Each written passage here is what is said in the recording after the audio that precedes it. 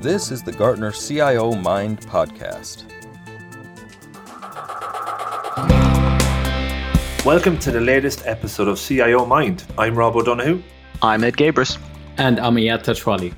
So with in-person conferences now back in full swing, we're hearing such positive things from the interactions with analysts and from the clients that are in attendance. Getting back up on stage and sharing the latest research is a real buzz for everyone. One that's been happening recently is the Data and Analytics Summit, and the feedback from it has been really powerful. I'm very excited to going back on stage and meeting clients in person. And on the data and analytics front, I'm hearing a lot of questions from our clients on how they can use data and analytics to navigate the complex decisions they have to make because of the uncertain world that we live in. And specifically, they're asking about, do we have tools, method that they should use to build an organization that can make better decisions?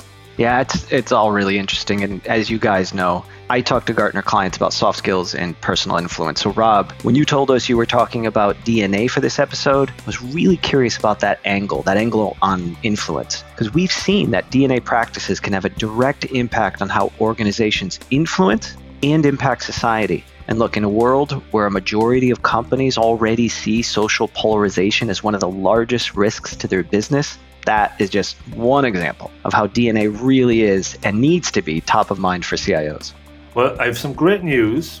We'll cover both of these topics in today's panel discussion, where you'll hear from Frank, Deborah and Gareth, who presented the opening and closing keynote from the DNA Summit. They share some very interesting perspectives that CIOs should be mindful of relating to data and analytics. I started by asking them to talk about the opening keynote and how it was important for and has implications for CIOs specifically.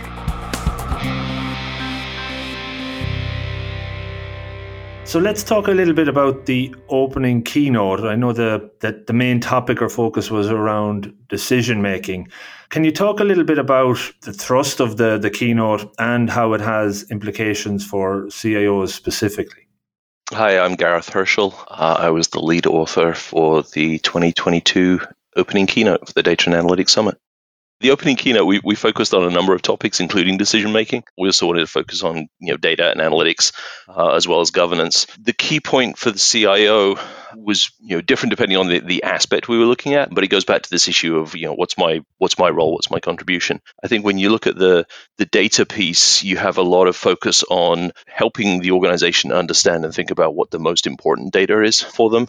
So not just a quest for completeness of looking at every single application across the entire IT portfolio and saying, what data is it generating and what should we do with it? But really thinking about what insight does that specific data give us that we should be using elsewhere. I think from an analytics perspective, there was a lot of focus on who is responsible for creating some of the analysis, and there's a broader shift that we're seeing within the data and analytics world of business technologists creating composable data and analytic applications rather than having being a very IT specific responsibility. So IT needs to figure out how to work with the rest of the organization to build out those data and analytic solutions rather than being the responsible party for all of them.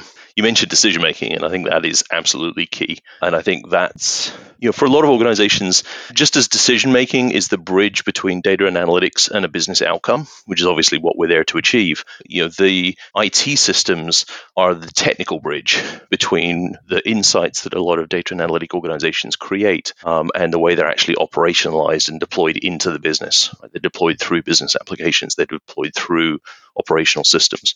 And I think that's where IT has a huge role to play in that activity as well. Hi, I'm Deborah Logan. I have been here for 22 years, and I had the privilege of delivering the keynote that Gareth wrote in the 2022 Data and Analytics Summit. Well, here's one that will do your hearts good if you're a CIO. Being asked to save all the data, right? Your expense that no one pays attention to, right? That's a big expense, and we're seeing it now externalized in the cloud. Your budget, make a decision about whether or not this data is useful. You know what? No. and keeping everything. I love the small data, big data thing. Big data, of course, is a thing, and it's going to be a thing from now on. It's going to get bigger and bigger. We know that. But I really liked the bit, Gareth, that you delivered about how sometimes small data is what you need, and it answers the questions that you want to have answered. And I thought that was a good insight to give our audiences. So not everything's big data, and you need to apply your decision-making skills. You need to help people to understand what data is important and so on. That's just a great idea. Not anymore save it all and, we'll sort it out when the magic technology comes, because the magic technology never comes. Okay. And you know that, CIOs. CIOs know that better than anybody. Hi, my name is Frank Boutendijk. I've been with Gartner since forever.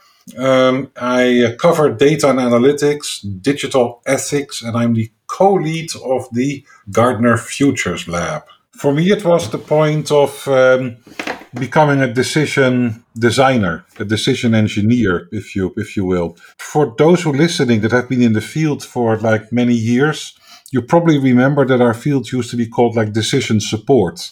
And if we look back at that now, I think we can come to the conclusion that it never was decision support. It always was data support. Here's an insight, here's a report, here's a dashboard, here's stuff to look at, and then do your decision thing or whatever it is, how it works. Data and analytics professionals were really never involved in the decision-making process. And there's this embryonic and emerging role right now, the one of the decision engineer, that helps moderate decision-making processes from a data and analytics perspective. And decision support, we're basically reinventing decision support for what it always should have been, being deeply into understanding how decision-making within large and complex organizations, or in small and straightforward organizations, how that works. Frank, and maybe Gareth, you might have dived into this in more detail on the actual keynote. I remember seeing there was, when you're re-engineering that decision-making process, there's 3 types involved. Is that something you could elaborate on a little bit? There are 3 classic ways that we see organizations helping organizations apply data and analytics to making better decisions. And broadly speaking, you can categorize them into 3 groups. Decision support, which is really about providing data and insight to the decision maker, but it's really the responsibility of the decision maker to make their own decision about what data and analysis to use and what decision they're going to reach. Decision augmentation, which is really where you have the data and analysis providing a recommendation to the decision maker, but the decision maker is to varying degrees free to accept or ignore that recommendation. And then decision automation, which really takes the human out of the immediate decision-making loop. The data and analytics system is both recommending and executing the particular decision. And then the human is involved after the decision has been made to review it, make sure that the decisions are being made appropriately and the desired outcomes are being reached. But the human is always involved. It's just at varying stages. And it's important to recognize that all 3 are valid. So although you almost always would start with decision support, the eventual goal may not be decision automation. Decision support, decision augmentation may be perfectly both feasible and valid and appropriate for certain types of decision. Frank, would you add anything to that? Looking at decision-making from a DNA perspective and thinking, where do we need support, where do we need augmentation, where do we need automation? I think that is an anatomy of decision-making that's going to be very helpful in the years to come. Just to close out on the takeaways from the keynote, in the preparation for that, had you interactions with any CIOs looking at case studies, any examples from CIOs that spring to mind, how they've be taken on board some of this re-engineering of decision-making already? Anything jump out there for any of you? We actually have a number of case studies on Gartner.com in the space. There's one around decision intelligence that I specifically would recommend to look at. That is based on what the work of a company called Iron Mountain is doing. And they use some machine learning to figure out whether there are certain patterns in people who don't pay their invoices on time. And they found some patterns, and they've put this into prescriptive analytics in the accounts receivable process, where after 5 days, when the patterns start to appear, they either follow up with an email or with a phone call and say like, hey, something like, just checking, did the invoice arrive? Is everything fine? Any questions about it? And they have significantly reduced the day sales outstanding on their invoices of people paying their invoices on time. Something like in the tenths of percentages of improvement there. And I think that is an example of a very the decision-making process on a very operational level that can be translated very directly in concrete business outcome. There was a case study that we talked about in the keynote of the Brussels transit company or organization. They did some really outstanding work around analyzing data to improve the reliability of their transport infrastructure. And the most interesting aspect, and the reason I chose to include them in the keynote, was that the findings that they had really, and the success that they had, really came from the connections that they built at a personal organizational level between different parts of the organization rather than the analysis, right? This wasn't a data-driven, numbers-driven operational decision in the way that kind of the Iron Mountain example that Frank gave. Instead, what they had done was some great data and analysis, but that drove them to make personal connections. And that's where the real value came from. One that comes to my mind, and something that I think CIOs have wanted for a long time, is for the business to take some responsibility for their data, because they're the ones who use it, right? So there's a case study about data stewardship, and I think it really summarizes the working together theme. And it also gives you insight into the kinds of people, because I've been in this game a long time, right? So let's go appoint data stewards, right? But not everybody wants to do that sort of thing. And what this case study says is there are people who would like to do that work. And it's fine that data stewards don't create data stewards, if you see what I mean. And so finally, with this idea of data stewardship and ownership, I believe that gives the CIO, takes away things that honestly have been very difficult to do in the past because the data is used for what it's used for in the domain, in the business. So that's the case study that I think I would cite here. So switching over to the closing keynote and just maybe some takeaways from that. I know this was very much focused on beyond business and into society and looking at social topics. Frank, can you talk a little bit about that? And again, how can this be of particular interest to CIOs? Yeah, so it's the topic applies pretty much to every role in the business, whether you're very specifically a data analytics leader or a CIO or a marketing or an HR executive or CEO. But we learned from the Board of Directors survey that 57% of the respondents labeled social polarization as the largest risk to the business that is to be considered. And you need to do something with that as an organization, and certainly also from a data analytics perspective. Data analytics function is the sense and respond mechanism of an organization. And the data sources to consider, to figure out what is playing in society, what the impact is on the business may be unconventional, but certainly not less interesting. So it was a plea, this presentation, for looking into unconventional themes that affect the business and make an impact there as a data analytics leader. It also works the other way around. The impact that an IT function has on society. Would we have had a conversation about IT or data analytics, let's say 20 years ago, then it would have been very clear that with technology and with data, you're in the middle of the operations of an organization. Then we moved forward and into the era of digital business, the last 10 or odd years or something like that. Now IT and data, technology and data is in the middle, not just of the operation, but of the business itself. Hence the idea of digital business. And what we see now with data and technology being so pervasive, essentially and around the world, and the impact that it has on our daily lives, technology and data sits in the middle of societal impact on how we live our lives as well. And organizations have a responsibility to treat the technologies and the data that they use and the data that they collect, to treat that in a responsible way. And the voice of society will not hesitate and call you out on that. So society has a big influence on an organization, and IT needs to have the sense mechanisms in order to feed that into the executive process. And technology and data has a huge impact on society. The relationship goes both ways, and that's what we explored during that keynote, using a very interesting technique called scenario planning.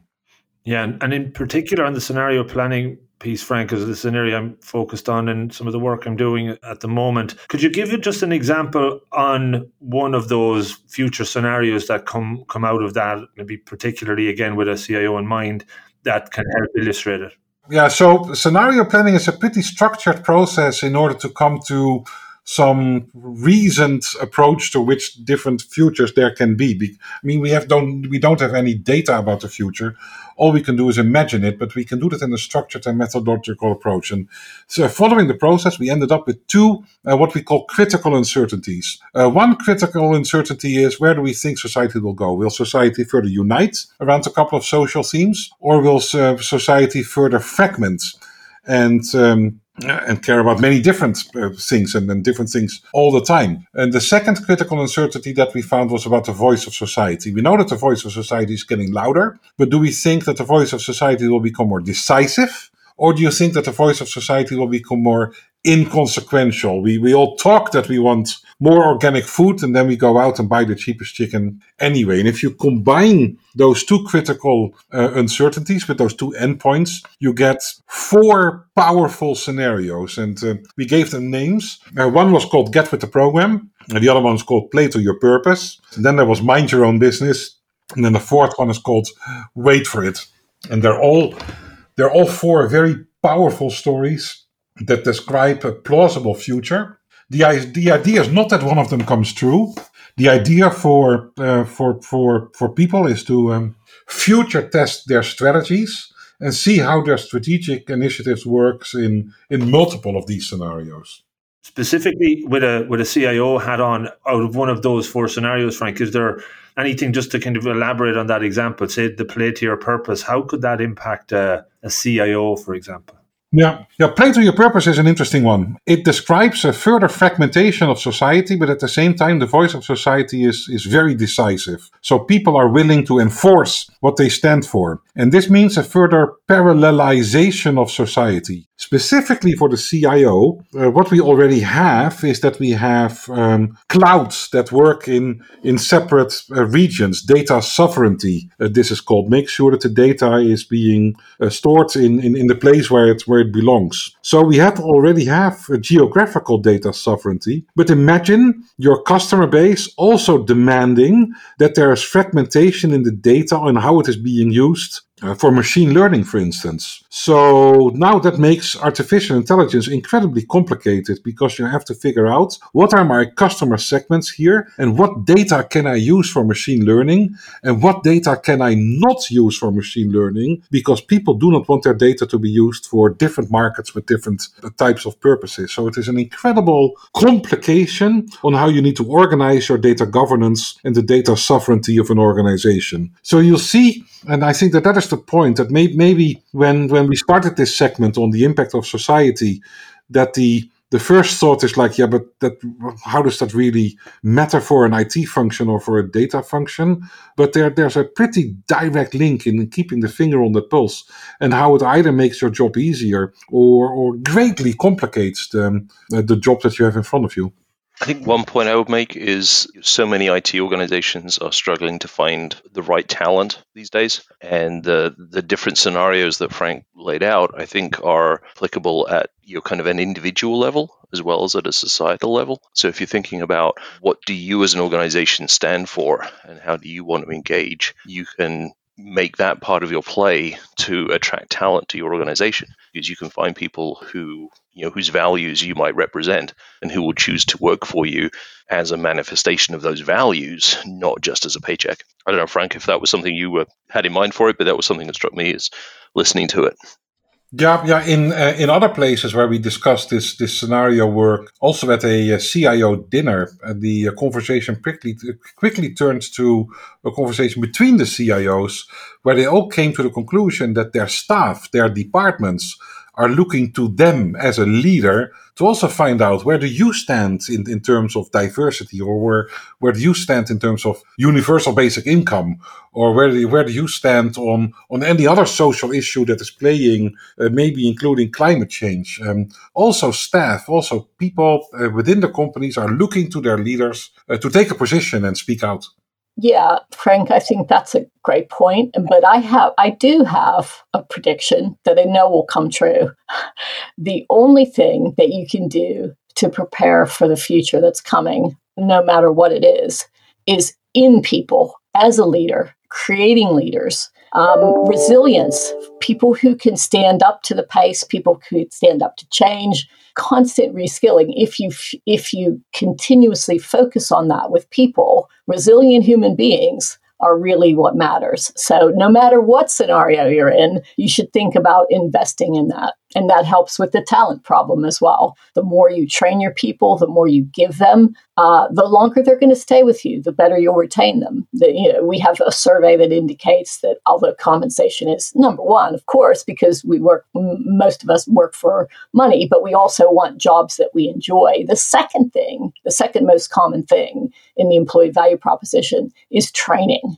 So don't assume that you can only have people from the outside or only hire people that have a certain kind of background or degrees. How about all the talented people who already in your organization, who could learn, who could go further? I think that's the only way that we can, that's never going to be a bad investment. That's the only way to future-proof. A term I don't like, by the way, but it can be done with that focus. We're coming towards the end. So just notes I've been taking, this was a DNA summit, a DNA conference, but we talked about societal change, decision-making, resilience, the human element of all of this, which maybe are themes that you wouldn't have maybe instantly expected when you think about DNA. So that's been fascinating.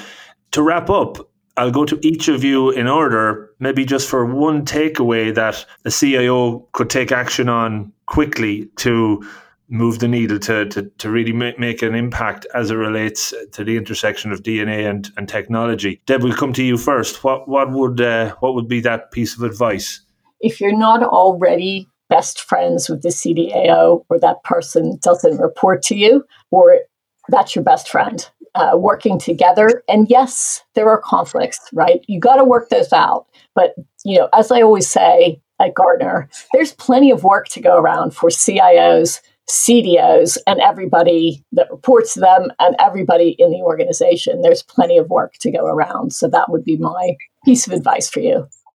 Invest in data literacy for the organization. You can invest millions and millions and millions in common data platforms, self-service, reporting tools, decision intelligence technology. You can create business cases that will earn millions back. But if the data literacy levels in the organizations are insufficient, none of it will be successful. I would think about a decision that your organization made really well, right? Think about something that your organization did that just defined the best of who you are and generated the best outcome. Not a data and analytics decision, not an IT decision. I'm talking like a real business outcome, business impact decision. And then think about what the role was that IT had in that and the role that data and analytics had in that. And think about how you replicate that contribution to every other decision your organization is making. Deborah, Frank, Gareth, thanks so much for taking the time out to share your experiences and insights from the DNA Summit. Really appreciate it. Thank you.